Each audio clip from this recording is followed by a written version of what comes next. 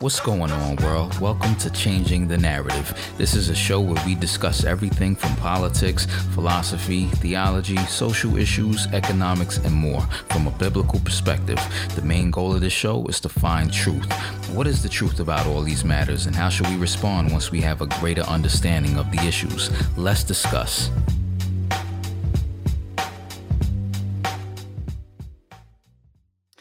Welcome back to Changing the Narrative. Today we have special guest, Dr. Frank Aida. He's a naturopathic physician with 20 years of experience of helping patients uncover and treat acute and chronic illnesses. He's also published a book recently called Taking Back Your Health. Thanks for coming on the show today, Dr. Yeah, Aida. great to be here. Thank you. Appreciate it. So I just wanted to start off with asking you, what made you become a naturopathic physician as opposed to a conventional medical doctor? Okay, well, I'll go back in time a little bit. So when I was younger, I suffered from a lot of health complaints, a lot of asthma, allergies, digestive complaints, and I went to so many doctors. Over the years, I went to allergists, GI doctors, and everyone just kind of poo-pooed it, gave me a medication, and said, no one ever talked to me about diet, no one talked to me about lifestyle. And I really just thought, okay, the only way to go is just to take medication to deal with a lot of this. So as I got older, I was always interested in health and diet and lifestyle and exercise. And so when I was in my undergraduate, I was away at school. I went to UConn right here in Connecticut, and I majored in nutrition because I wanted to learn about nutrition and see how I can help myself, because I knew there was a dietary component, irregardless of what the conventional doctors told me, that no matter what I ate, I was going to have digestive issues and asthma and allergies, that it was some genetic type of thing. So when I was undergrad, I started learning about nutrition, and this was like before internet and stuff. So I was in the library reading all about diet and supplements and nutrition. And I was able to actually get my asthma, allergies, and digestive issues under control on my own. So I'm thinking, if I, young guy, I didn't really know much. If I could do this for myself, there's got to be people out there like me suffering and not getting the help that they need. So that's what led me into, getting my undergraduate degree in nutrition and exercise science. And at the time, I was looking for something I could do that was in the healthcare field. I looked into becoming a nutritionist, but then I stumbled across this profession as a naturopathic physician, where, we anything that falls under that alternative medicine umbrella, herbs, acupuncture, diet, lifestyle, homeopathic medicine, physical medicine. So I was like, this encompasses everything I'm looking for. And right around that time, when I was graduating from UConn back in the late 90s, a school had opened in Bridgeport, Connecticut, and about an hour away from where I lived. And it was a naturopathic college. So I checked it out. I actually met with a couple doctors in the field, and I was sold instantly. And I said, this is what I have to do. And then, 21 years later, I'm still trucking along and helping as many people as I can. Yeah, that's amazing. Yeah. In medical school, do they teach doctors about nutrition? So in conventional medical school, I mean, I have a lot of friends and colleagues that are conventional doctors, and I always tease them. I say, how many hours of education did you get in nutrition? And they just laugh. They're just like, we got zero training. So, Yeah. It may have been like a couple hours here or there, but it was very rudimentary nutrition, just kind of RDA stuff, not teaching you how to treat disease and overt pathology by using, diet, lifestyle, supplements, nutrition, and so forth. So, yeah, most doctors, they're not trained in that. They're trained heavily in, drugs and surgery and other types of conventional treatments. Mm-hmm. My training, I learn about everything. I learn about the conventional way of treating through drugs and surgery. My diagnostics, I learn, physical exam. I learn, how to read an X-ray.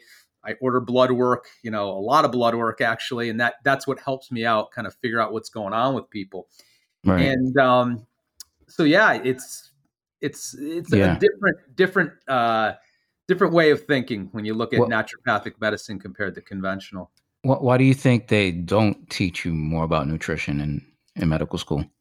Well, I think that, if you go back in time, at the advent of, the big medical schools and everything, I think it was like the Rothschilds that started all this. And, back then it was like, let's make drugs, that petroleum based drugs, and we'll poo poo anything that's natural, anything that's alternative. And we'll teach the incoming conventional doctors that the only way that you can treat is by using drugs. The old school way of, the old, town doctor that would, treat with diet and lifestyle and maybe use some drugs here and there, that was gone by the wayside. So Mhm. you look back in time, and it's been, it's the big medical industrial complex. It's money. You basically, with anything, that you follow the Right, money. right. You can't make money off really, something that you can, an herb that you can get in your backyard, or, a dietary supplement. There's no patent on those. You can't really patent a natural substance, but you can patent a derivative of a natural substance. You can take an herb and figure out what the active constituent is and extract it and then turn it into a drug and patent it. But unlike the herb, the drug will always carry some degree of a side effect, because you can't just isolate one compound and expect not to have repercussions. It's interesting. I always use the analogy. There's, if salicylic acid is aspirin, okay? And by itself, salicylic acid can cause micro bleeds in your stomach. It can cause ulcers. Well, salicylic acid is prevalent in many plants. In fact, there's many herbs out there that have salicylic acid in them, but there's other protective mechanisms in the plant, other compounds that will prevent ulceration and actually is good for the digestive tract.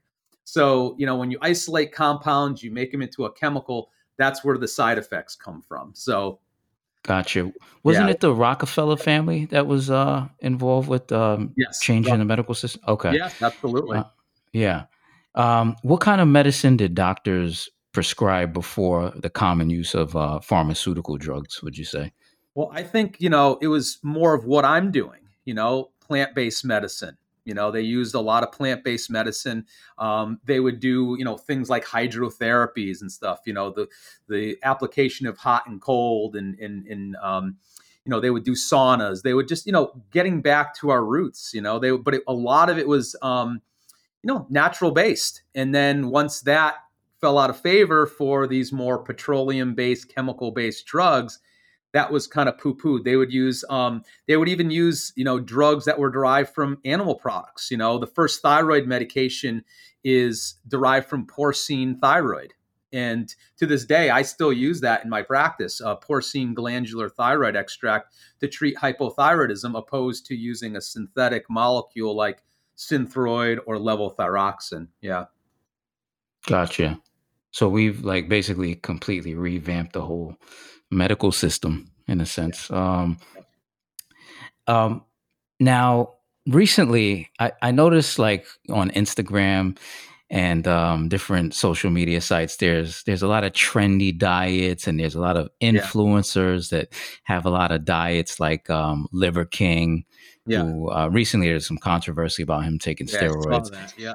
and then there's Carnivore MD, and then there's other guys on Instagram who are like herbalists, and so you have like all these different various influencers promoting these different diets. One focused on like carnivorous diets, and then veganism and Yep. um, things like that. I mean, what are the upsides and downsides of, let's say, I guess let's start with a vegetarian diet or a vegan diet.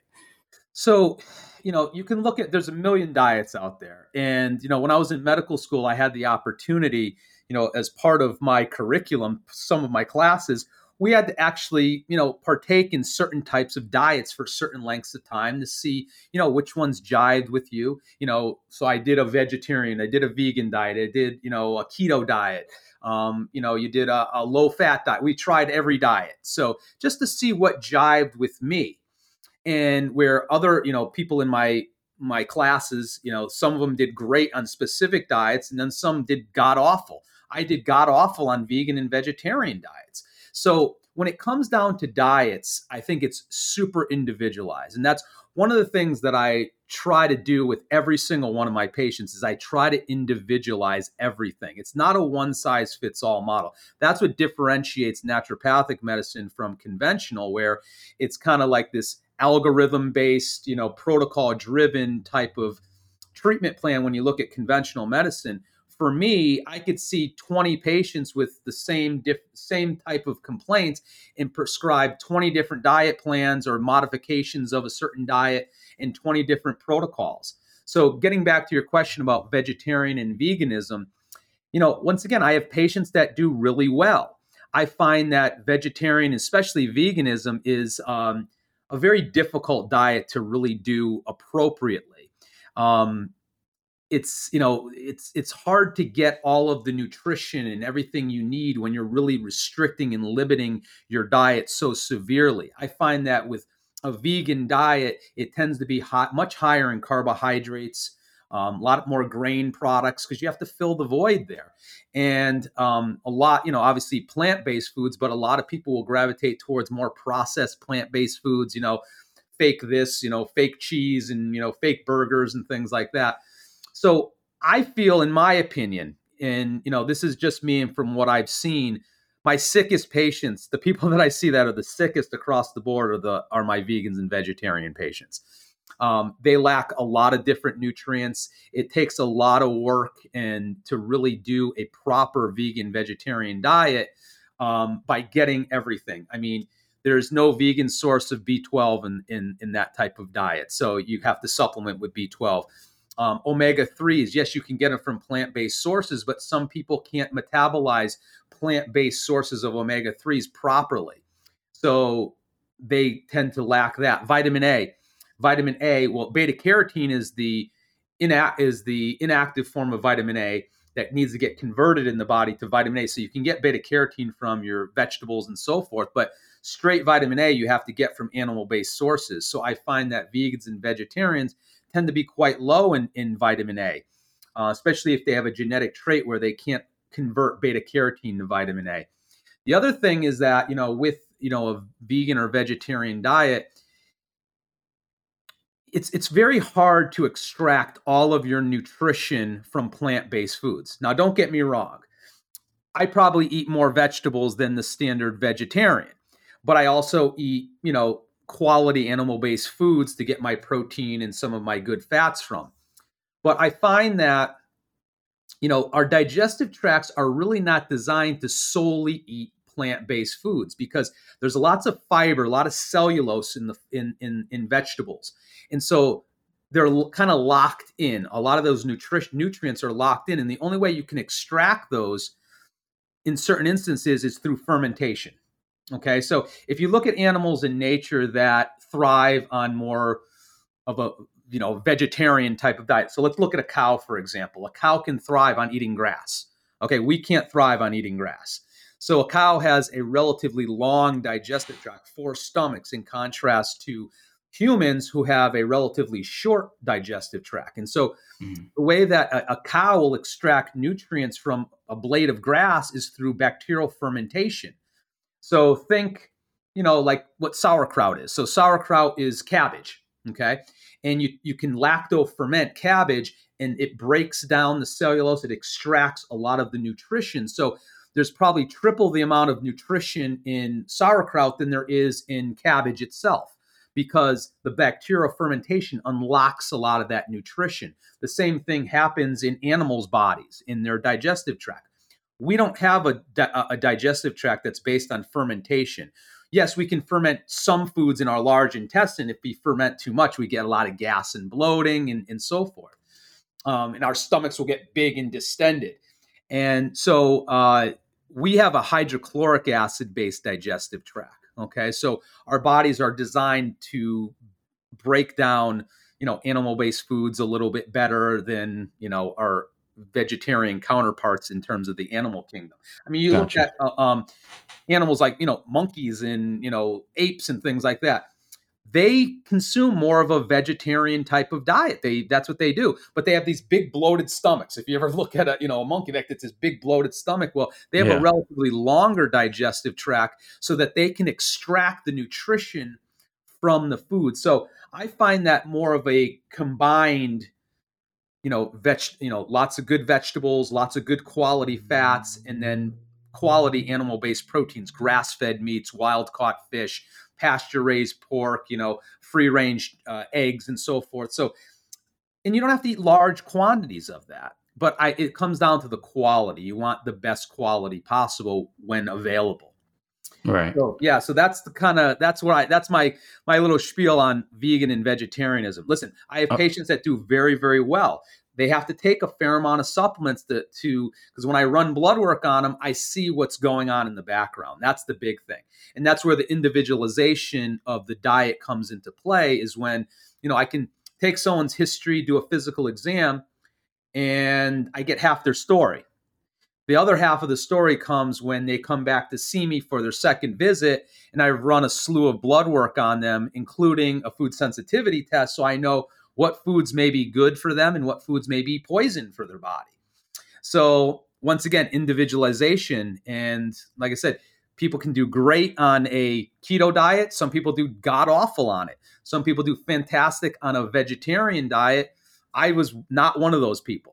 I have to eat more of a well balance between the fat, protein, and carbs. Gotcha. Yeah. I noticed that meat recently, well, I don't know if I should say recently, but I guess maybe for a while, meat has been getting a bad reputation. And even when I was growing up, I would read some books about vegetarianism and how meat is bad. And I think even now, like there's a Yep. promotion of meatless burgers and more veganism, more vegetarianism. Why do you think meat is getting a bad reputation? Well, the big thing is this. Once again, you have to talk about the quality of the product. So I'm opposed to factory farmed meat where they're pumping animals full of antibiotics and so forth, and they have them in pens on top of each other, and they're feeding them grain products or products that are unnatural to their what they should be eating. Like cows should be eating grass, plain and simple. But what do they feed them? They feed them corn to fatten them up. Okay, how do you fatten up a human? You feed them tons of carbohydrates and corn, and that's how they're fattening up these animals. So the meat profile in an animal that's eating an unnatural diet for them is going to be typically unhealthy. Okay, so I agree with that whole concept of garbage meats, something you would factory farm meats, but when you're looking at quality organic, grass fed, it's a whole different animal. It's a whole different pair. You're getting much more nutrition, much more healthy fats, opposed to what you would get from factory farm meat. You're going to get more toxic dietary fat in there, more what's called arachidonic acid, which is more inflammatory. Whereas when you eat more grass fed meat, you're getting better quality. You're getting some omega-3s in there. You're getting better quality fatty acids, better quality protein. So I can see where people are going, but then you need to hear the other side of it. You're not hearing that. You're hearing meat is bad. Vegetables are good. Yes, vegetables are fantastic, but a lot of the plant-based foods that are out there are very processed. You look at these Impossible burgers and things like that. There's more chemicals in those things than there is. It's like it's just eating fake food. And I would rather eat a grass-fed burger any day of the week than eat one of these plant-based burgers that has 50 different ingredients in there. So Yeah. not good. Yeah, I'll take a real beef burger over a Bill Gates Absolutely. burger any day. You know, um, yeah, because when you mentioned that some of these meats are manufactured in plant factories and stuff like that, but Yep. that also applies to these meatless burgers. Like that stuff is Well, pretty yeah, much those are all manufactured. chemicals. They're all basic chemicals. They'll put they'll use soy, a lot of soy in them. A lot of it's genetically modified. So soy is like the number one genetically modified crop, that and corn.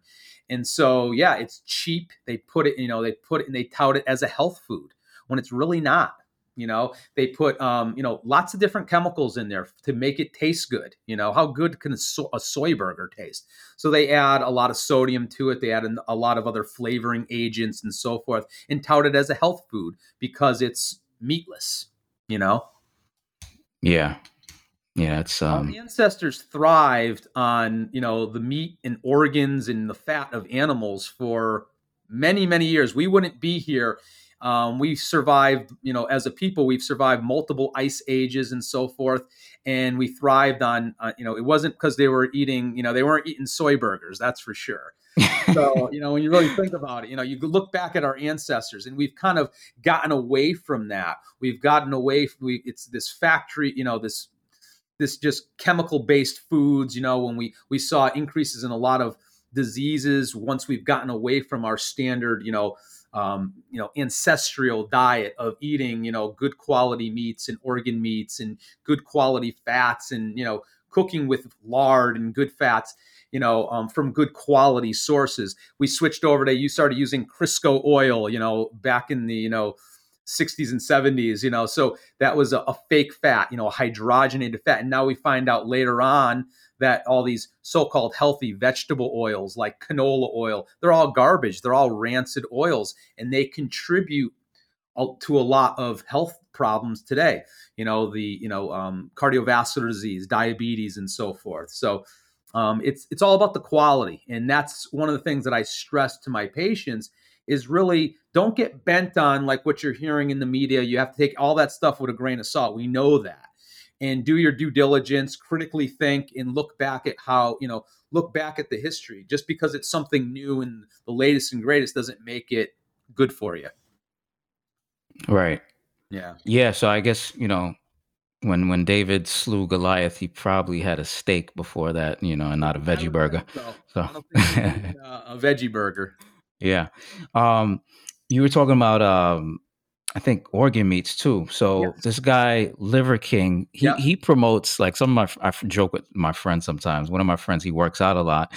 And when I found out about Liver King, I saw that he was promoting like cow testicles and liver, of course, pancreas, and he would just be eating some of this stuff raw, just like, and he would say, if you want to get big, just eat some cow balls and just crazy stuff. So I would make a joke. In his case, take growth hormone and take testosterone. So you got to take it with a grain of salt. But listen, that's how our ancestors ate. When you really look back in time, and I'm familiar with him, it promotes more of an ancestral lifestyle and diet. And when we look back at how our ancestors ate, they did eat that way. They would actually covet the organ meat, and they'd actually throw the muscle meat to their animals. That's how they survived. That's where all the nutrition is found. It's kind of fallen out of favor in today's day and age. Not a lot of people like organ meats and things like that, but there is a lot of value to it. I mean, it's just we've gotten away from it. We've gotten away from doing that. If you look back, I mean, I remember, I'm in my late 40s. I remember having, liver and onions and bacon liver, when I was younger. My mother used to make it. How many people are doing that these days? Not a lot, not a lot. So that was actually, well, when I was growing up, it was kind of like a West Indian tradition or custom to eat liver and green bananas. Okay, yeah. So when I was growing up, I had some liver growing up. Yeah, we used to. Yeah, and it's a fantastic. If you're getting, you got to get good quality. You got to get organic, grass-fed animals and so forth. And it's loaded with nutrition. But one of the things that kind of made it fall out of favor, I think, was liver is a food that's high in cholesterol, and we'll get into the whole cholesterol thing. But where cholesterol has been demonized. On a blood test, the conventional medicine, the lower the better as far as cholesterol goes. And we're going to talk a little bit about that if we have time, kind of debunking the myths surrounding, cholesterol as being this poisonous agent that's in our body that's going to indefinitely promote heart disease and whatnot. There's nothing further from the truth. Once again, the cholesterol in your body comes down to the quality of it, and we'll get into that, if we have time, definitely. Yeah. Yeah. Yeah. And I also wanted to touch on seed oils later on as well. Oh, But without a doubt, that's um, a big topic. um, so I just want to bring up COVID a little bit. Sure. COVID, I would say for me, I mean, it was the biggest. Well, I've never seen a pandemic like this on this scale. I'm still in my 30s, but Yeah. I mean, it was like I would say world changing. In my opinion, I would say it's probably the closest thing to as far as the impact it had globally. I would compare it to 9/11. Um, when it comes to the health protocols that the government recommended, like social distancing, staying in your house, getting vaccinated. In your opinion, do you think that they took the right approach, and if not, why so? I think the approach that they took was completely backwards. I think that it made things 1,000 times worse. When I saw it, when the pandemic hit, that's what you want to call it, a pandemic. Um, you know, Really, when you really looked at the research and you start really critically thinking, when it first started, no one knew anything about it. They didn't know how to treat it. They didn't come out with saying, they're all in their mind was, okay, we need to. So they came up with these suggestions that were not rooted in science. There's no research study showing that wearing a mask is going to prevent, an aerosol virus from get contracting an aerosol virus. When they were saying, wipe down your packages when they come in, that was completely wrong. The social distancing thing, there's no research out there showing that social distancing works. 6 feet, where'd they come up with that? It was just someone's just interpretation, and they went with it. The powers that be, the so-called experts. So when I saw this all coming down, I said, this is a virus. Okay, so what do I have? What tools do I have in my toolbox to deal with viruses? I've been in practice 21 years, and I've treated every type of virus under the sun, and very, very successfully. And a lot of it came down to, diet, lifestyle, nutrition, which no one was talking about.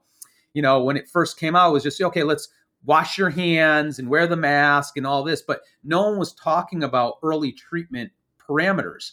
And that's when I went to work right away and started putting together protocols of things that I did historically, in treating colds and flus and other types of viral infections with great success once I started implementing it with patients that I started seeing in my practice. And it was in no one's really even talking about, any type of, early treatment to this day. I mean, yes, now they have Paxlovid, this antiviral drug that I'm not impressed with. I think, it causes rebound COVID to come back, and it can make things worse, and it has a lot of interaction with other drugs. I mean, if you look at an old drug like ivermectin and hydroxychloroquine, there's plenty of research out there, and, a good quality research. And, that was poo-pooed because it was an old drug and they couldn't make money on it. They couldn't monetize it. And then the other drug that they came out with that they said was the only FDA approved drug once people got in the hospital was remdesivir. And remdesivir was kind of a failed Ebola drug.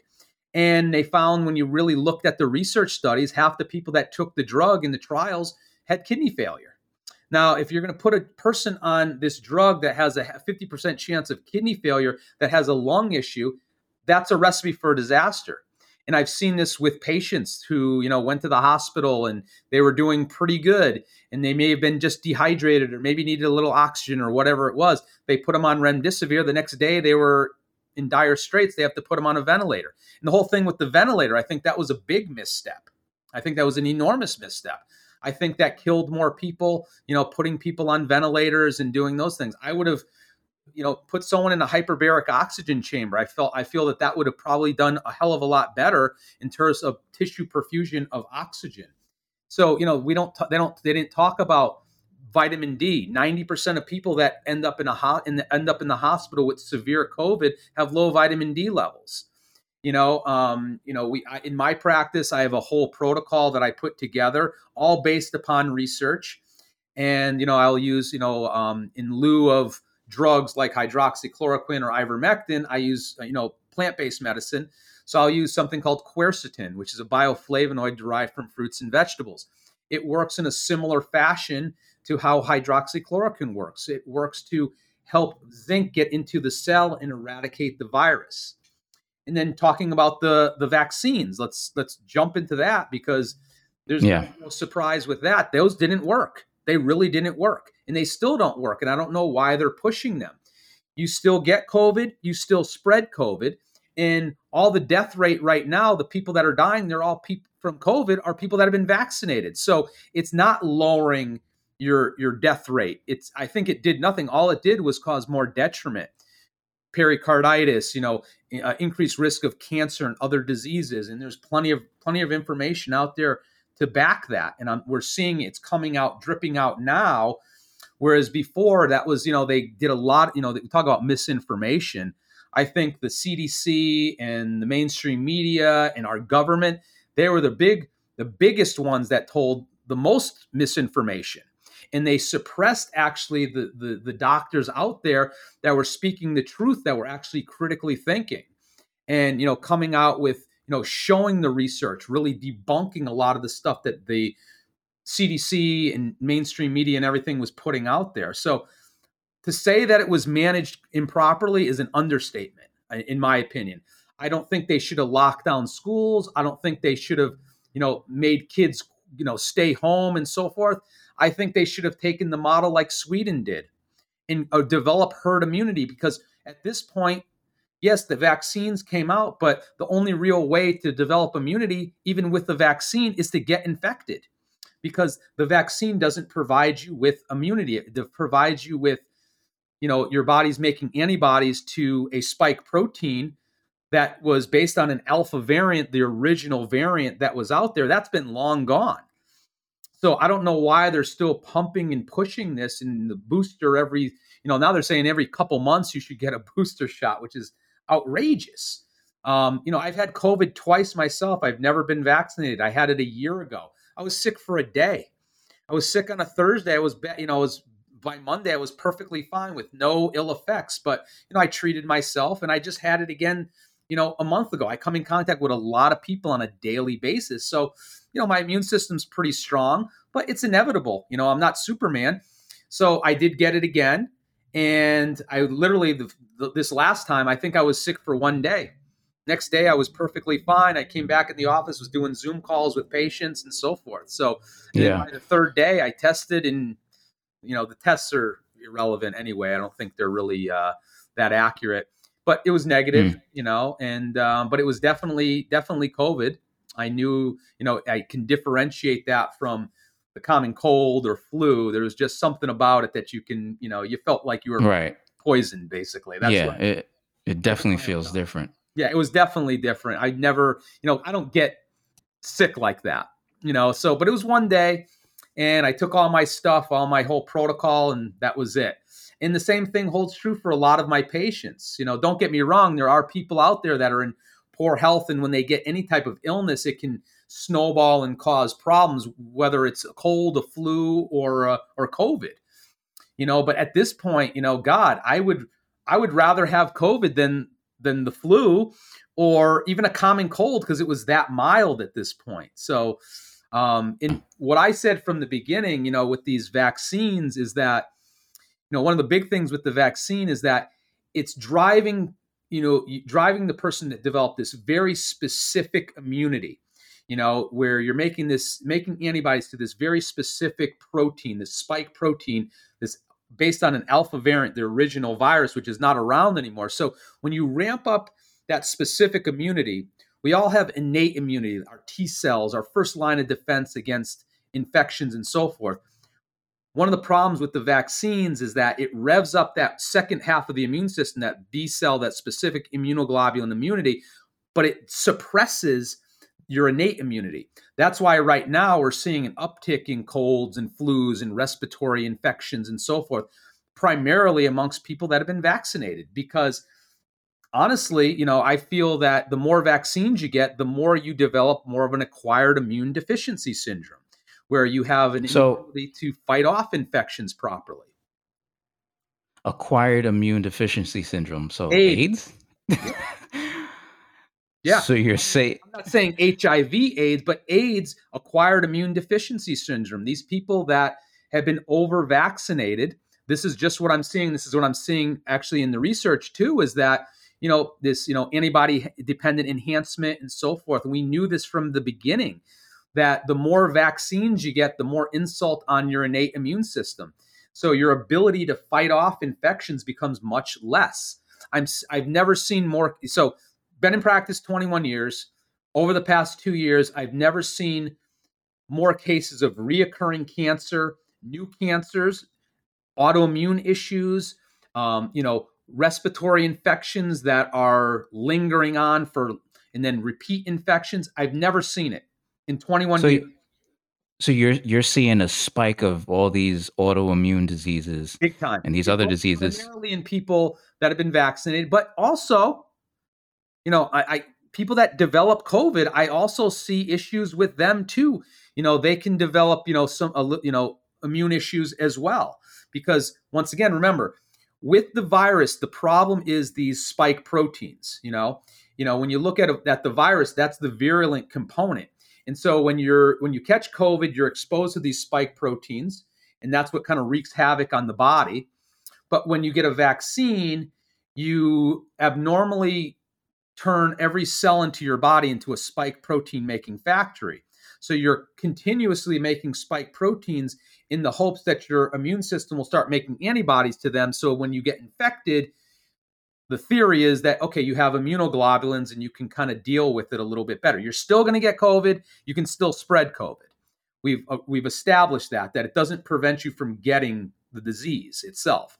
So the more of these spike proteins that you get exposed to, the more problems that it can cause in the body. And that's what we're seeing with the blood clots, the myocarditis, and all these other issues, that potential infertility and all the other problems that I see coming down the road. I mean, you look over the past 2 years and you look at the statistics done by insurance companies, all-cause mortality, not saying death from just COVID alone, is up 40% in this country for people under the age of 65.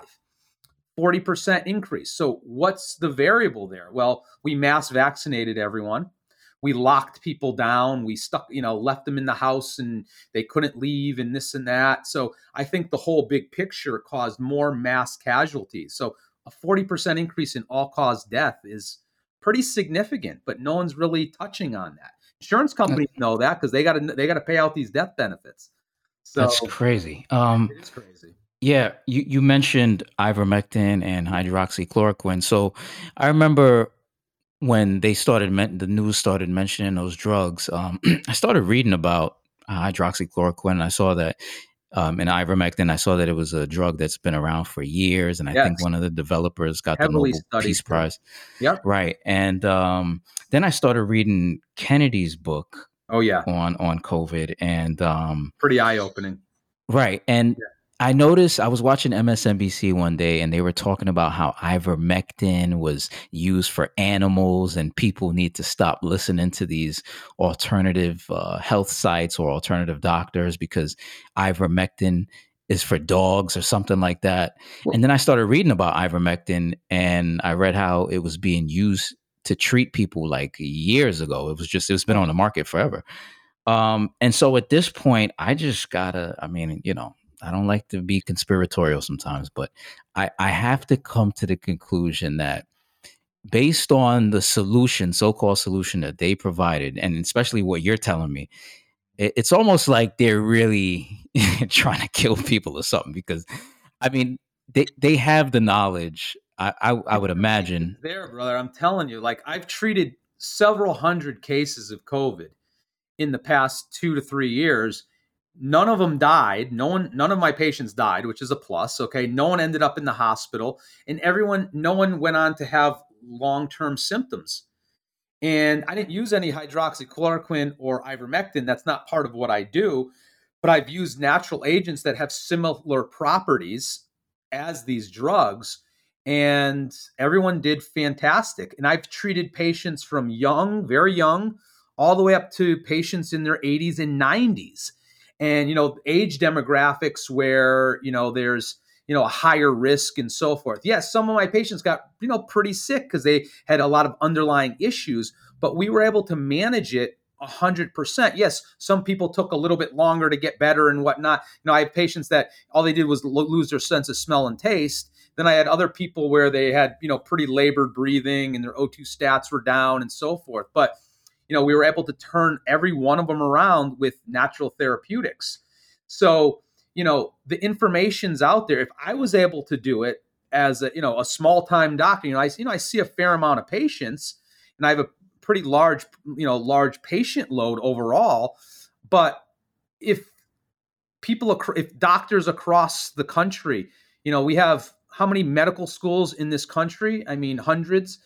And not one of these medical schools came out with an early treatment guideline, and the doctors that did got poo-pooed and got censored and banned and so forth. So, right. I want to ask, why do you think that the doctors would recommend something that wasn't necessarily beneficial to the patient? I would think as a doctor, I want to build a strong reputation. The rule is do no harm, right? What's that? The Hippocratic oath, do no harm.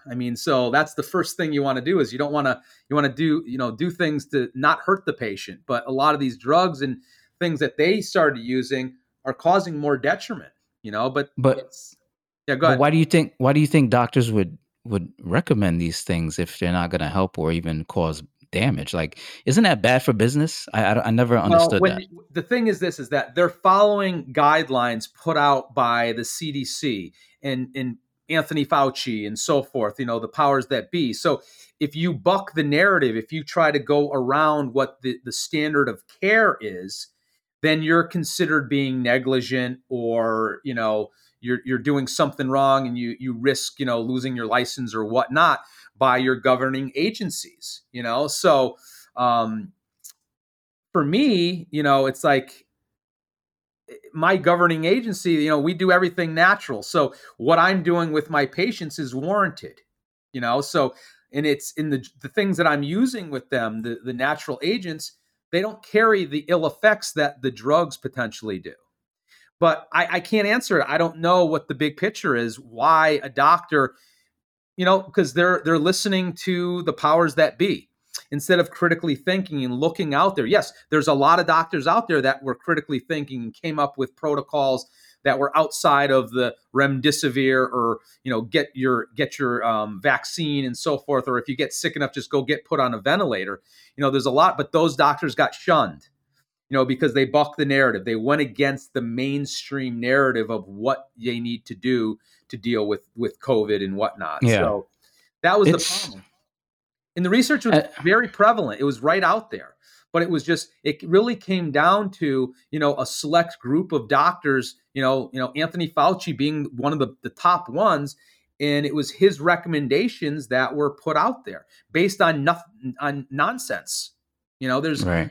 Based on nonsense. He flip-flopped more times. And then every time you hear him talk, it's some different thing that he's saying. Oh, don't wear a mask. Wear a mask. The mask is useless. No, we need to wear 3 masks, and social, and we shouldn't go to Christmas, and we should ban this, and get your booster and get your shot and get this and get that. It's like, when does it end? When do we rely on our immune system that God gave us to fight off infections? It's like we have an immune system, and there's plenty of things that we can do to enhance it. By one in particular, just dietary things. Cut sugar out of your diet, back off sugar, exercise. Get outside in the sunlight, get some vitamin D. Common sense stuff, but very powerful. Yeah, I've brought that argument up as far as the flip flopping with the with Fauci and the government solutions, and sometimes people say, oh, well, the science is still being developed. That's why it's science, because we're still trying to perfect it. That's the response. But science is evolving, and to really be scientific, you have to question things. Science is not, and it's like, they say, oh, follow the science. Okay, well, but when people question the science, they're considered science deniers. Okay. And so, but that's the whole premise, is that you always question things, because no one's always correct. You're going to get varying opinions, and things are evolving as more information is coming out. Listen, there's still, things I said 2 years ago when this all started. Now it's becoming more mainstream. Now they're talking about it after the fact. And it's like, where were you? It's like, I knew this stuff a long time ago because I just looked at the research and I critically thought. Whereas they were just, I don't know what they were doing. It's like it was mismanaged. It was mismanaged across the board. And if we look at countries that didn't follow the narrative, they fared a hell of a lot better. Much, much better. Yeah. Yeah. I mean, it definitely causes a lot of doubt in people's minds when it comes to the medical industry and also their doctors. Like I was saying, after reading Kennedy's book, which I'm still reading, I mean, man, it scares you as far as, I know, wanting to go to your doctor. Like you don't even want to trust the medical authorities anymore. You won't after reading that book. But and I remember reading about the Lancet. The Lancet had to retract the study, I think, Yeah. on hydroxychloroquine, and that's it was a bogus study. right. And that's one of the most famous medical journals. Of course. And I mean, it's like, man, if they got it wrong. Well, it was put out there. It was to push the narrative. That they thought they could get away with it, and they thought people would just buy it up. But when people, and just read the headlines. Okay, so that's a big thing that they do. Patients always ask me, "Oh, I read this. I saw these headlines on this particular nutrient or this or that. What do you think?" Okay, let's take a look at it. Let's actually pull the study. Let's read the actual study, not read some reporter's interpretation of it or whoever put it out there or whoever's trying to push the narrative. Who funded the study? How did they present the data? Was it a absolute risk reduction or a relative risk reduction? There's ways to kind of fudge the numbers, where, there's a modest improvement, but they inflate it to make it look like it was a miracle type of thing that worked. We see this in conventional medicine with cholesterol lowering drugs, like a statin drug, for example. Large portion of the population are on these drugs, Lipitor, Crestor, all these drugs that block the body's production of cholesterol. When you look at the big research studies, it says, okay, well, we followed this group of people in this certain age demographic for 3.3 years, and there was a 33% relative risk reduction in cardiovascular disease, in a cardiovascular event. But then when you go read the research, a relative risk reduction is different from an absolute risk reduction. When you're looking at absolute risk reduction, you're looking at the number of patients you need to treat to prevent one heart attack. And so when you really look at the research, you have to treat 100 patients with a cholesterol-lowering drug for 3.3 years, the length of the study, to prevent one heart attack. That's an absolute risk reduction of 1%. So when you really look at the big picture there, but when they want to do a relative risk reduction, they'll fudge the numbers and it comes out to 33%. There's a whole equation that they use. So they can make the research look better than it is. Drug companies do this all the time. When they put a drug out there, Tamiflu, for example, it's a drug that's used to shorten the duration of the flu. It's this nasal spray that you take, and and it's supposed to reduce your the severity and the length of the flu. When you look at the research, it shortens the duration of your illness by 1 day. And it doesn't really do much for your clinical signs and symptoms. So you're going to take a drug that will shorten the day of illness by 1 day, but it also carries many side effects, some psychological side effects, suicidal tendencies and depression and so forth. So you look at you weigh the risk versus rewards with a lot of these drugs that are out there, and you wonder, how the hell did it even make it to the market? But big money. They pump tons of money into it to get a patent and get it pushed through the FDA approval and so forth. And that was the issue with remdesivir. If it didn't kill you, okay, it shortened the duration and the severity of your illness by a day. That's really what it came out to be when you really look at the evidence, at the studies. And so right. I look at everything. I don't take anything for face value. I always, and when patients go to their conventional doctors and then come to see me, I ask them, I said, listen, Ask me any questions you want. And if I don't know the answer, I'll go look it up and I'll show you the truth behind it. But question your doctor about it. Ask for, show me the research and help me interpret the research, or point me in the right direction. And then you take a look at it and read it. If you can't interpret it, bring it to me. I do it all the time with patients, especially if their conventional doctors wants to put them on a specific drug or offer a certain therapy and they're kind of iffy about it. I said, all right, listen, no problem. Maybe it's the right thing for you, but let's take a good look at it. Let's look at the research behind it. And so you can't take it at face value. You can't trust. And it's sad. Right. You can't trust it. It's very sad. No, it is sad because you're dealing with people. They're supposed to be the experts. You go Right. you call on these people because of their expertise. If your toilet breaks, you're not going to call an electrician. Okay, so it's like, you expect, okay, you bring a plumber in, he's going to be honest with you, he's going to tell you what's going on. The same thing with a physician, you know what I mean? That they're the experts in the field, that they did their due diligence to research everything that they're going to push towards you or recommend for you. Yeah, it really is sad. I mean, so this whole pandemic has really just turned the world upside down. I've never thought we'd be here at this point, and I'm seeing more and more consequences of mismanagement of this whole illness. Severe consequences. And like I said, I had a woman the other day who had ovarian cancer at a very young age, which is very rare. She's in her 70s. She just, within the past year, she developed cancer again after 50 years of not having any cancer. She developed cancer. And she goes, I think the vaccine gave it to me. I think the vaccine suppressed my immune system and brought it on. I said, you know what? I can't deny that. Maybe it did. I don't know. But I know that the science behind the vaccine is that it does suppress your innate immune system, your ability to fight off cancer cells and so forth. So, and fight off just the common cold. So we don't know. I'm seeing a lot of this. I had a patient who developed pancreatic cancer. He was healthy as an ox. We did imaging of him, a year prior. The variable in there was he got the 2 vaccines and he got 2 boosters, in that period of time. That's the only thing that I can pinpoint that caused this to develop. Was he going to develop cancer anyway if he didn't get I don't know, but it seems a little, suspicious to me, where I'm seeing these patients that are, healthy or hadn't had cancer in, 20, 30 years, all of a sudden develop an aggressive form of cancer, so. That's sad, man. I think there should be there has to be accountability, and I think there should be some prosecutions. I hope so.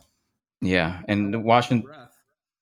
Yeah, exactly. Washington Post published an article recently saying COVID is no longer mainly a pandemic of the unvaccinated, and then even Biden said, if you get vaccinated, you won't get COVID.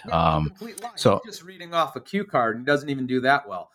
So the other thing is, before we go on, I wanted to just point this out, that the Surgeon General out of Florida put out a report about a month ago showing that men in particular under the age of 40 have an 84% chance of dying of a cardiovascular event within 28 days of receiving the vaccine. That's huge, okay? 84% chance of dying, dropping dead of a cardiovascular event. And and he put that information out there. He first published it to Twitter. They blocked him. They put it down. They said, oh, it's misinformation. Then they reinstated it because it was the truth, and very sharp guy. And he did a lot of the research out there. So, and what was his conclusion? No one under the age of 40 should get the vaccine. They're trying to pump, 5 and under with this vaccine. In that demographic, they don't even get sick. Both my kids had COVID. They didn't even know they had it. They were sick for like half a day. They had a little, they were tired, and that was it. So, that's where they're trying, the information's coming out, but it's all being suppressed because it bucks the mainstream narrative. Yeah. Sad. Very sad. Moving on a little bit, I want to talk about testosterone. So recently I've been hearing about or reading about men losing or testosterone levels decreasing in men, and men becoming weaker.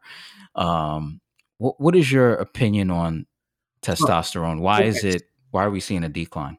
So across the board, I run testosterone levels on most of my male patients, especially as they start to mature and get older and so forth. I run it primarily because testosterone, and no one talks about this, from a cardiovascular standpoint, low testosterone is an independent risk factor for cardiovascular disease, meaning you could have perfect cholesterol, perfect blood pressure, perfect everything.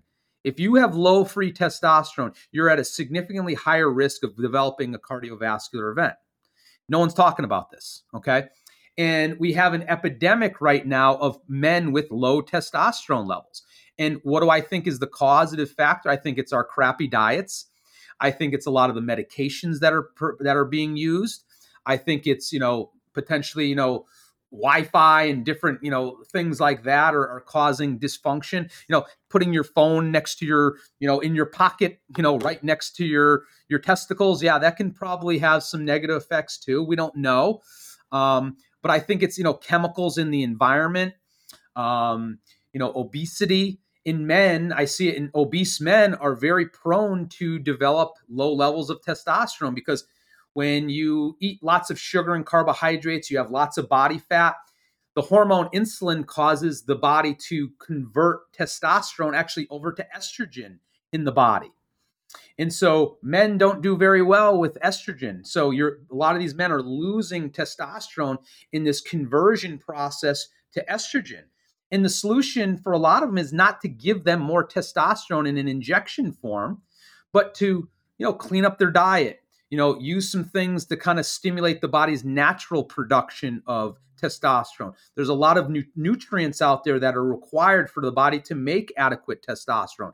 If you have low zinc levels, guess what? You're not going to be able to produce adequate amounts of testosterone. Vitamin A is another one, selenium. There's all these other different nutrients that the body requires. You need good quality fats in your diet. One of the biggest ways to lower a man's testosterone level is to put him on a cholesterol lowering drug, like a statin drug. Why is that? Because your body needs cholesterol to form all your steroid hormones. Your testosterone, estrogen, progesterone in women, your cortisol, which is your stress hormones. When you take a drug to abnormally block the formation of cholesterol, poison your liver's ability to form cholesterol, you're reducing the pool of raw material that the body needs, all these glands in the body to produce testosterone. I just saw a guy today. He's been on cholesterol lowering drugs for 30 years. His testosterone levels were probably lower than his wife's testosterone levels. And I said, and he was on a cholesterol lowering drug. I said, your doctor's putting you on a drug to prevent a cardiovascular event, but it's lowering your testosterone, increasing an independent risk factor for cardiovascular disease. So you're trading one problem for another problem. Yes, okay, you have low cholesterol levels, but so is your testosterone. So your risk factor is exponentially higher. And we know that cholesterol is not an independent risk factor for cardiovascular disease. If that was true, why is it that half the people that suffer heart attacks have normal to low cholesterol levels? So independent means that everyone with high cholesterol should drop dead of a heart attack inevitably. We don't see that. That's not the case. Yeah. So when it comes to synthetic or testosterone injections, because I notice this is becoming, it's been a popular thing. I see clinics that offer that stuff. Sure.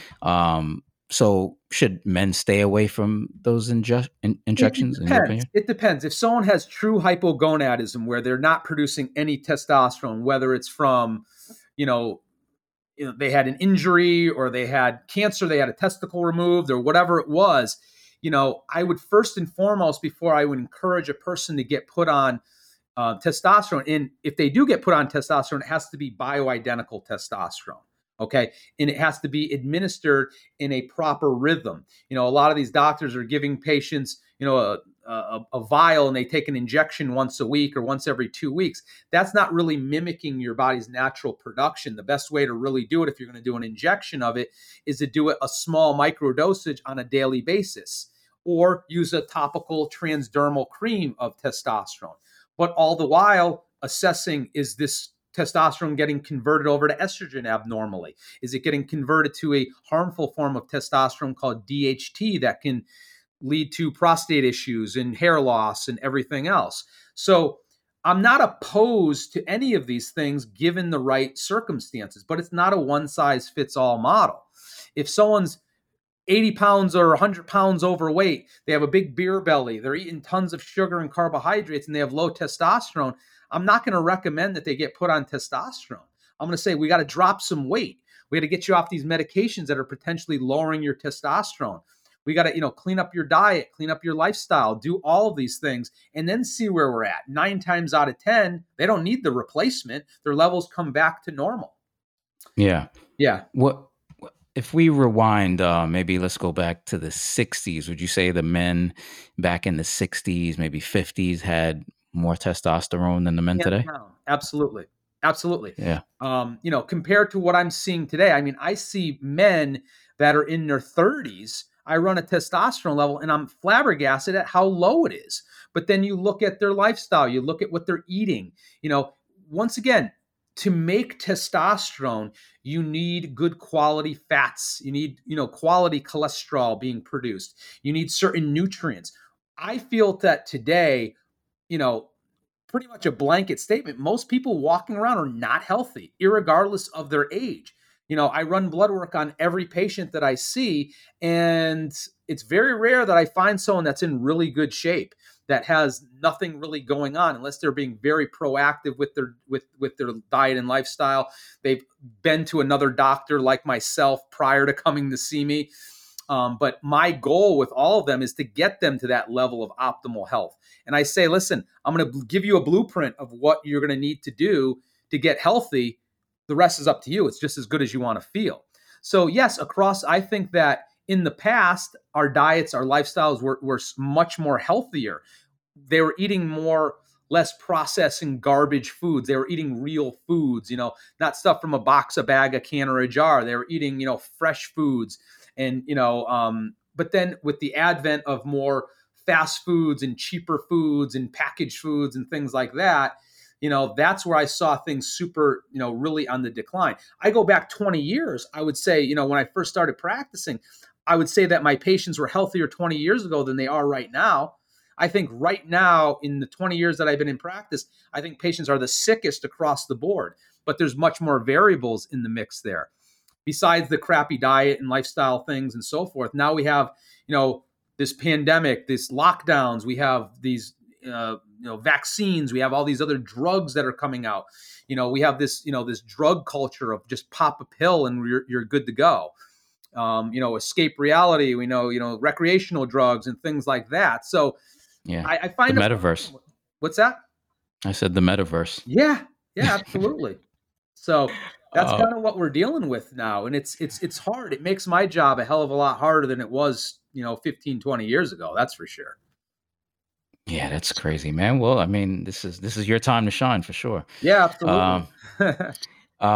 Moving on to like oils, seed oils. I notice when I'm at the grocery store, just about every single thing that I look at has some type of oil in it. Sunflower oil, canola oil, soybean oil, even canola oil. I notice sometimes it'll say expeller pressed canola oil. Yeah. And sometimes I think, oh, well, it's expeller pressed, so maybe it's healthier. I don't even know the difference, to be honest. But why should we be concerned about these oils? So those oils are not traditional oils. Okay. They're very unstable. They're very prone to oxidation. And when you oxidize an oil, it becomes rancid and it becomes really unusable in the body. And it also promotes an inflammatory process. So when you look in the body, there's essential fatty acids, omega-6s, omega-3s. We do need some saturated fat in our diet. That's a crucial component. And it's typically demonized as the heart clogging, fatty acid. But, I push patients to use primarily, stay away from those oils. Use extra virgin, organic olive oil. Use coconut oil. Use avocado oil. Use grass-fed butter and ghee, and even lard or beef tallow from organic sources. These are the traditional oils, and they're much more stable. They contain more nutritional value. Our bodies need saturated fat. That gets incorporated into every cell membrane of our body. It's a rigid fat, It's not going to clog your arteries. What we find is what's clogging the arteries are these rancid oils. So here's the thing. What causes a lot of disease processes is a process known as oxidative stress in the body. Oxidative stress is when we have an overabundance of free radicals, reactive oxygen species, and not enough antioxidants to quench those free radicals. Now, what causes free radicals? Well, our bodies produce free radicals all the time. We have these reactive oxygen species. Part of how our immune system neutralizes bacteria and viruses is that our white blood cells will produce, free radicals to kill the offending agent. And in our case, we need to have plenty of antioxidants to shield, to protect our cells, and also to protect our cholesterol. So cholesterol is a fat. And when cholesterol becomes oxidized or damaged, it becomes a useless fat. Just like, an oil in a bottle. If it's, hit with sunlight and it's been, there's oxygen's gotten at it, it becomes, over time, it becomes rancid and oxidized and damaged. And so it becomes useless in the body. The body can't utilize those things. It can't use a foreign oil or a rancid oil to make new cell membranes or replenish the nervous system or replenish our brain tissue. 25% of the cholesterol found in our blood goes right up to our brain. Our brain needs it. It's essential. But if that cholesterol has been oxidized or damaged, or we're taking in oxidized or damaged oils, that's what gets deposited in the artery wall when we have an insult on our artery. So here's the thing. Cholesterol is a very strong healing agent. Our body needs it to make hormones. We already talked about that. Replenish the nervous system, to make cell membranes. But when we have an insult in our artery wall, or we have an injury or so forth, our body will shuttle cholesterol to that area to heal. It's a wonderful healing agent. The problem is if that cholesterol has been oxidized or damaged, it becomes useless. Okay. It's like you have a crack in the wall and you're going to put some mortar in that crack, but the mortar is too watery. So it just slips right out, or it gets deposited behind the wall and it doesn't really heal anything. So that's what is the major contributor. So these seed oils and so forth that are so prevalent in you said you go to the grocery store, you pick up a bottle of conventional salad dressing. I guarantee you every single one of them is going to either have soybean oil or canola oil. And guess what? Those are the most genetically modified plants on the planet. So, they spray them down. They genetically alter them so that they can spray them down with Roundup to kill all the weeds and everything else. I always tell patients this story. I had a friend of mine who's a landscaper who he was going, locally, he was going to pick up some plants. It was the middle of the summertime. And a lot of the plants are all dried up and everything. And he says to the guy that runs the place, he goes, "What do you got growing over there in the field?" He goes, "You got some really green plants. How are they surviving? They're so green and lush." He goes, "Those are my soybean plants." I said, "Oh, really? Okay, can you show me?" So they walk over there. My buddy's looking down each row. There's not one weed.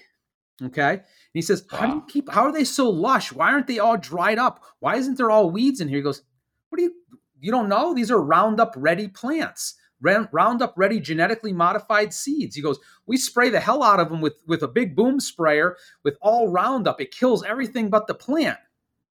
I said, "Oh my God." Oh, So that's what we're ingesting, and that's what's found in a lot of these cheap garbage oils, is that they're loaded with, and we know that Roundup, there was a big lawsuit that it causes cancer, and it's, if we're going to be drinking this stuff and putting it on our salads, yeah, it's pretty dicey. You're going to increase your risk of all slew of problems. So yeah, I mean, I can't find anything. Well, not anything, but a lot of things. It's almost like unavoidable. Even something down to like, a cookie.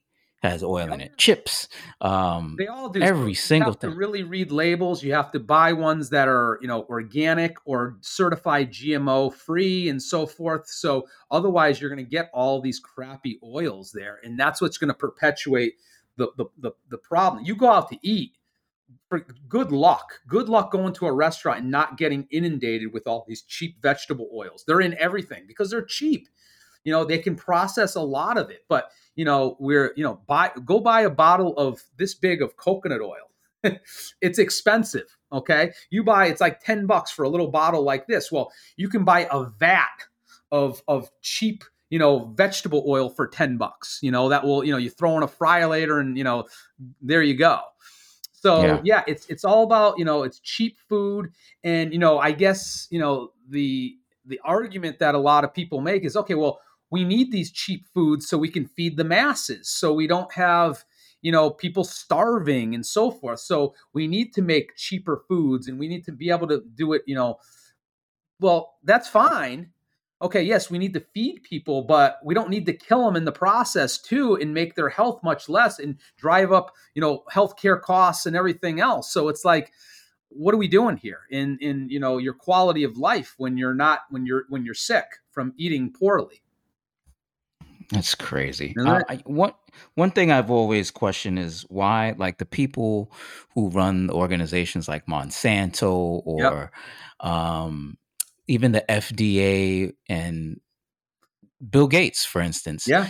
why why would they be so involved in polluting the food supply when they themselves, I would imagine, they have to eat the same food, right? I mean, I know, I'm sure they have access to higher quality foods, but I would imagine Bill Gates every once in a while he wants a cheeseburger or something, or his kids want to Yeah. go to the grocery store or something. Why do you think that I think it's they all would? about money and power, man. I mean, that's really what it comes down to. And I bet you, if you really looked at it, I bet you all these people that are promoting all this stuff, they're not doing it themselves. When you really think about it, you think all these people got vaccinated that are pushing the vaccine that really know the truth behind it? I don't think they have. And I don't think that all these people are eating and doing what they're pushing. I just don't. I think they know the truth behind it, and they're trying to cover it up with all this BS that they're pushing. So I don't know. It's You That's got some evil people out there, and and God forbid you try to expose them, they'll crush you like an ant. So it's like it's very hard today's day. I never thought we'd be at this particular point where you can't question things, you get censored, or you get claimed as a disinformation or whatever it may be. It's sad. It really is sad that you can't even critically think anymore. You have to just blindly, go through and trust the science, trust the so-called experts. Well, they're not experts, in my yeah, opinion. They're really not. yeah. I just always wonder why, like, if I had money and power, why would I use my money and power to destroy the same planet that I have to raise my children in? I Well, just never understood that. it's because But they have tons of money, and they're the elites. We're the peons. We're here to serve them. I think that's kind of how they see it. They got endless money, and they're just going to take care of their own. I think it's this hierarchy, and that's really where it's going. You can see it. It's we have the middle class is getting destroyed. It's getting crushed right now. The brunt of everything is getting put on us as the middle right, class. Then the elites don't care. They got people yeah, cooking for them. They can eat the best foods possible. They have trainers. They have it, so they'll live forever. They know the process. They know what's good and what's bad, and right, they don't care about us. Oh, it's good enough for the peasants. Really, when you right, think about it, it's kind of a sad situation, but yeah, it's and that's really what we've kind of evolved to here. It's kind of sad. yeah. Eat your bugs, peasant. Yeah, exactly. um, Before we wrap up, I wanted to talk about carbs. Yeah, sure. Personally speaking, I try to stay away from carbs. I mean, I do eat some carbs, Yeah, but I love carbs. I mean, we all do. I was raised up on rice. I come from a Caribbean background, so Yeah. a lot of rice. Listen, I'm Italian. I know. Listen, I was brought up on, Italian bread and pasta and so forth. So I'm right there with you. But the grand scheme of things is this. You know, everything in moderation. We know that, we use that term, moderation. But the big thing is that, everyone walking around has their individualized ability to burn or utilize carbohydrates. Some people can get away with a boatload more than other people. And it hinges upon three factors. Number one, your genetics. You have a family history of diabetes, heart disease, any other types of issues. Well, if you do, a direct family member, you're going to have a hell of a harder time managing higher amounts of carbohydrates in your diet. Number two is your metabolism. What's your metabolism like? You have a very sluggish, frugal metabolism. You eat a little too much and you gain 3-4 pounds in a day, or do you have a relatively fast metabolism? What's the integrity of your thyroid gland, which basically regulates the metabolism? A lot of people walking around with dysfunctional metabolism, slow thyroid, that most doctors aren't pinpointing. They're not picking up on. And then the third thing is your activity level. Are you moving around a lot, able to expend these additional carbohydrates, or are you sitting on your butt? A lot of today's day and age, a lot of people are just sitting around, they're on a computer, they're doing this, they're doing that. So those people need to eat tremendously less carbohydrates, because the grand scheme of things is that when you look at the three macronutrients in your diet, you have fat, protein, and carbohydrates. When you take in fat in your diet, we're talking about real fat. We're talking about, eating the whole egg. We're talking about grass-fed meats and wild-caught fish and the fats that are found in those, olive oil, coconut oil, all good fats. The first thing your body does with those fats, and we kind of alluded to it, is it uses them to make things, to make hormones, replenish the nervous system. Your brain is a big ball of fat. We need it to, and we can burn certain fats directly as fuel. Now, if you take in more fat than what your body can burn or form, hormones or structure with, it's considered excess, and your body will actually convert that fat over to glucose. And you can either burn that glucose as fuel, or you will store it directly as body fat. So you see where I'm going with this. Before your body takes dietary fat and turns it into body fat, it turns it into sugar, into glucose. Protein is next. Protein is used primarily for structural components. When we're in a pinch, we can break down protein and burn some of those amino acids as fuel, but it's predominantly used to build lean body mass and structure and so forth. But if we take in too much protein above what we use for structure, it's considered excess. Our bodies will convert it over to glucose, and we either burn it or store it as body fat. Now, sugar, carbohydrates, starches, whatever you want to call them, they all break down to glucose. There's no structural value. You can't make anything from glucose. All you can do, or carbohydrates, is either burn it or store it directly as body fat in the form of what's called a triglyceride. So that's the key thing. So we have a limited capacity, every one of us, to burn or utilize carbohydrates. When we surpass that threshold, our body converts that glucose over to fat in the form of a triglyceride, or cholesterol, which is another type of fat. And it can get deposited in your artery wall. It can be stored as body fat or whatever it may be. So that's the whole thing. And so one of the exercises that I have every patient do, new patient, is I have them pick 2 days during the week, 1 day on the weekend, and write down everything they're eating. Then I have them go back and quantify the amount of carbohydrates they're consuming at each meal. And then I take that number. Let's say it's, 200 grams of carbohydrates a day is their average. Okay, fine. That may be okay for them. When I look at their blood work, I look at specific markers and I say, okay, this blood work represents my patient eating X amount of carbohydrates. It's way too much based upon these markers, or you're in a sweet spot. And then we take into consideration, obviously, is the person overweight? What other conditions do they have? Are they a pre-diabetic? Do they have a family history of diabetes? What's the whole individualized plan? So I have patients that I have to put them on an extremely low-carb diet. They have really dysfunctional metabolisms. And then I have other people that are skinny like a string bean and have really low blood sugar and so forth. They can get away with a hell of a lot more carbohydrates before it causes any problem. So I think that's me. Exactly. So there's all varying degrees. And so to pigeonhole and put someone into this one little model like conventional medicine does, or even these influencers online and so forth saying this is the best diet, you need to follow this, you need to do this, vegan, vegetarian, keto, low fat. There's a zillion different ideas out there. I can, like I said, I can get 20 patients in my office and put out 20 different treatment plans. This person may be doing 50 grams of carbs per day. That person could get away with 200 and do perfectly fine. So I kind of find a happy medium for most people. And if they go over it, okay, so be it, but and then we monitor them, we check them, 3 months later and see where their labs look like after implementing it. Does it look better? Is it the same? What do we need to do? How do you feel? So all of these things play a huge role. And that's what I've talked about in many of my books is, the name of my first book was Taking Back Your Health Through Individualized Wellness-Based Naturopathic Medicine.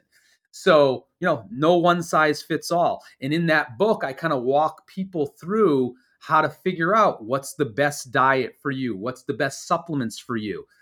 Very, very individualized. So in this day and age of questioning conventional medicine and not knowing, who to trust and who not to trust, I have to empower my patients. I have to empower people to actually take back their health and really critically think and go, and be armed with the information so that when they go to their doctor, they can question them and say, well, what about this? I read about this. What about this? And aren't you going to look for this? And what are your thoughts on this? If they can't answer it, get a new doctor.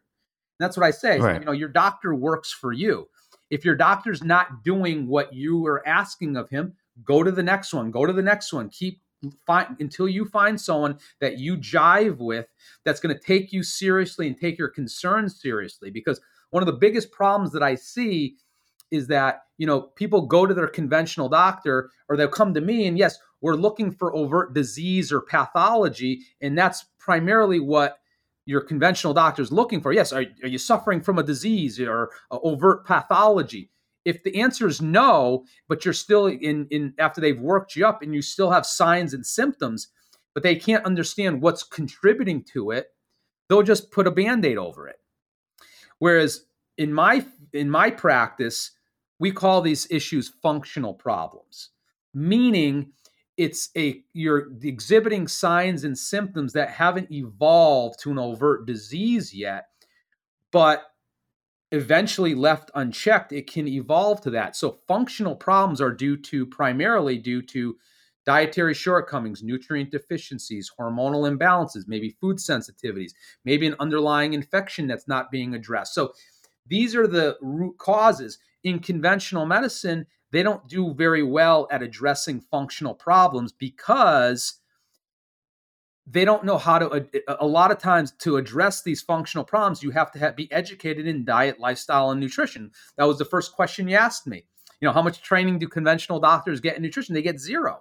So they're not going to say, oh, well, you're having that symptom because you're lacking B12. That's the problem. Or you're having this symptom because you're eating this food and that's probably contributing to it. So, and we ran this blood test and it showed us that you're sensitive to this food.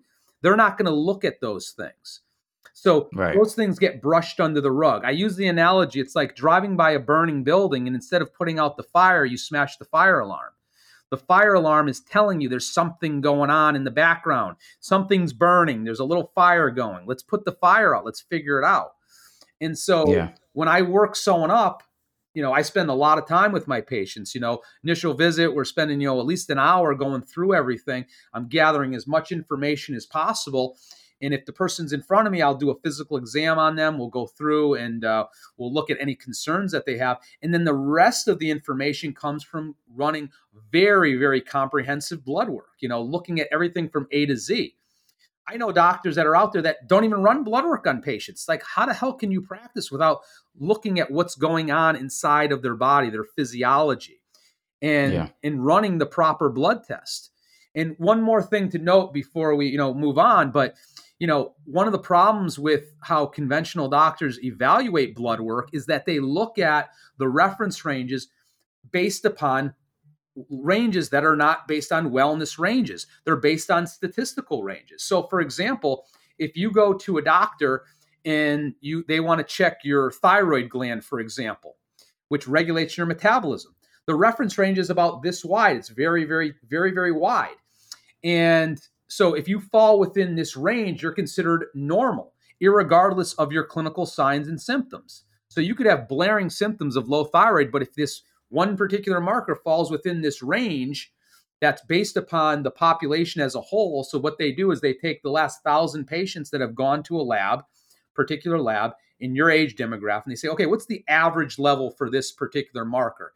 They go 2 standard deviations to the right, 2 to the left. They make a bell-shaped curve, and they say, okay, you're normal if you fall within this range, and we're not going to do a damn thing about it.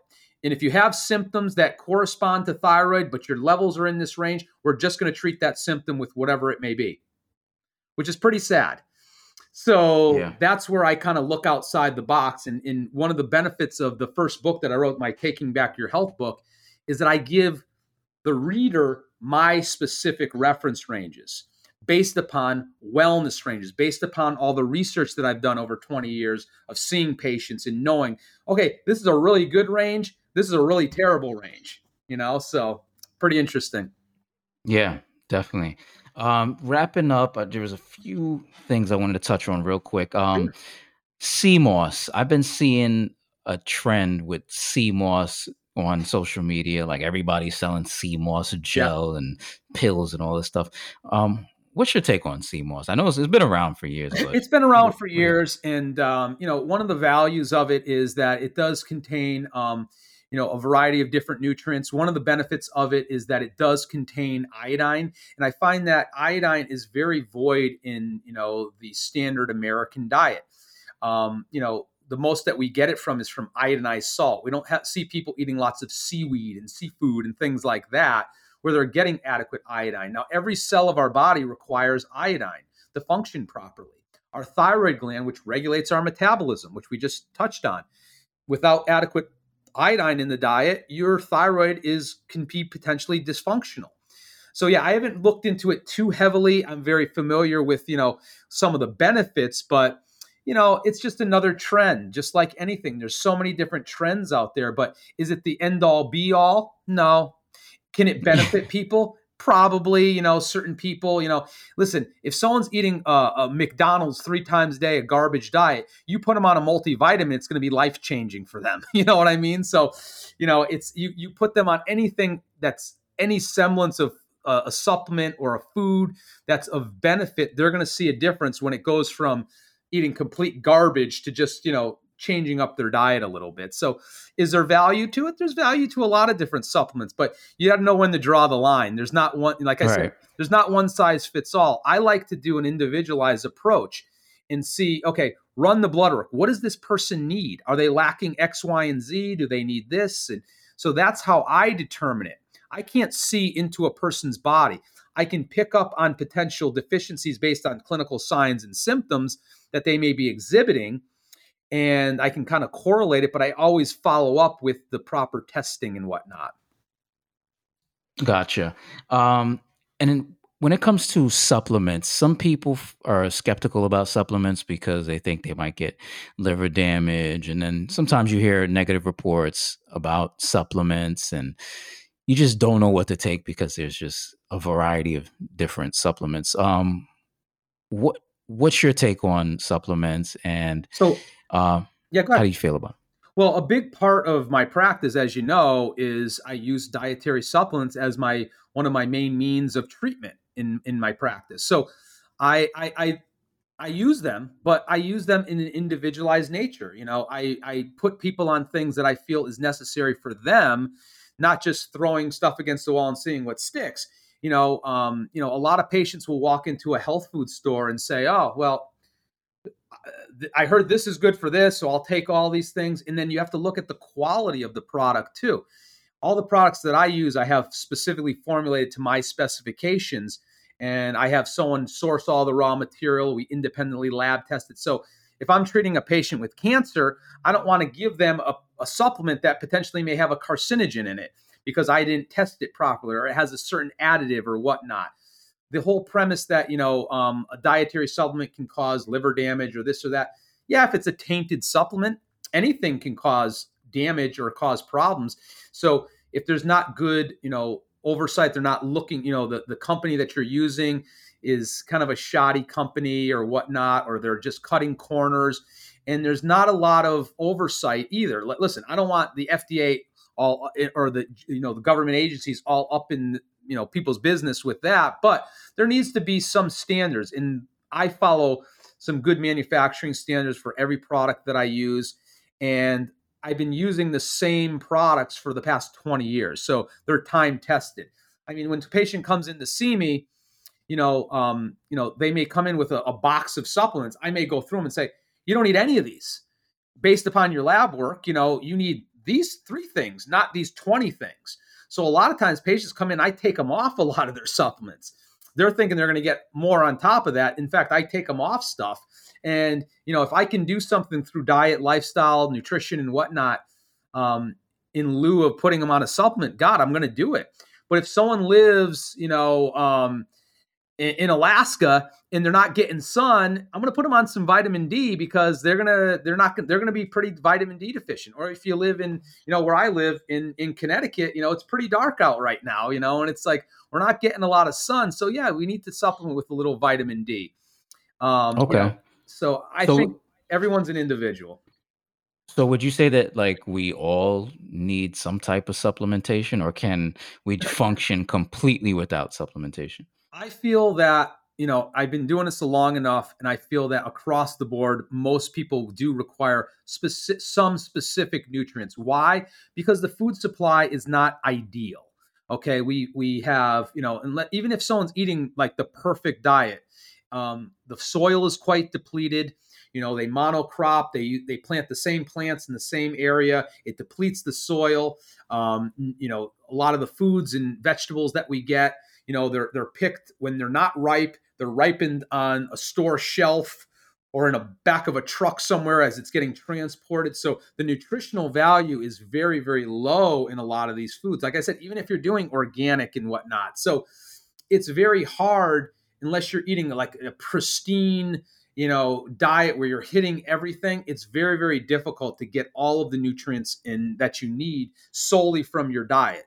Listen, I try to get people to a point where I get them eating so good, and we load them up on the certain supplements. They may be taking a bunch of things initially, but down the road, it may be 1 or 2 things that they just cannot achieve adequately from their diet. And then we have to take into consideration ability to absorb and digest certain things.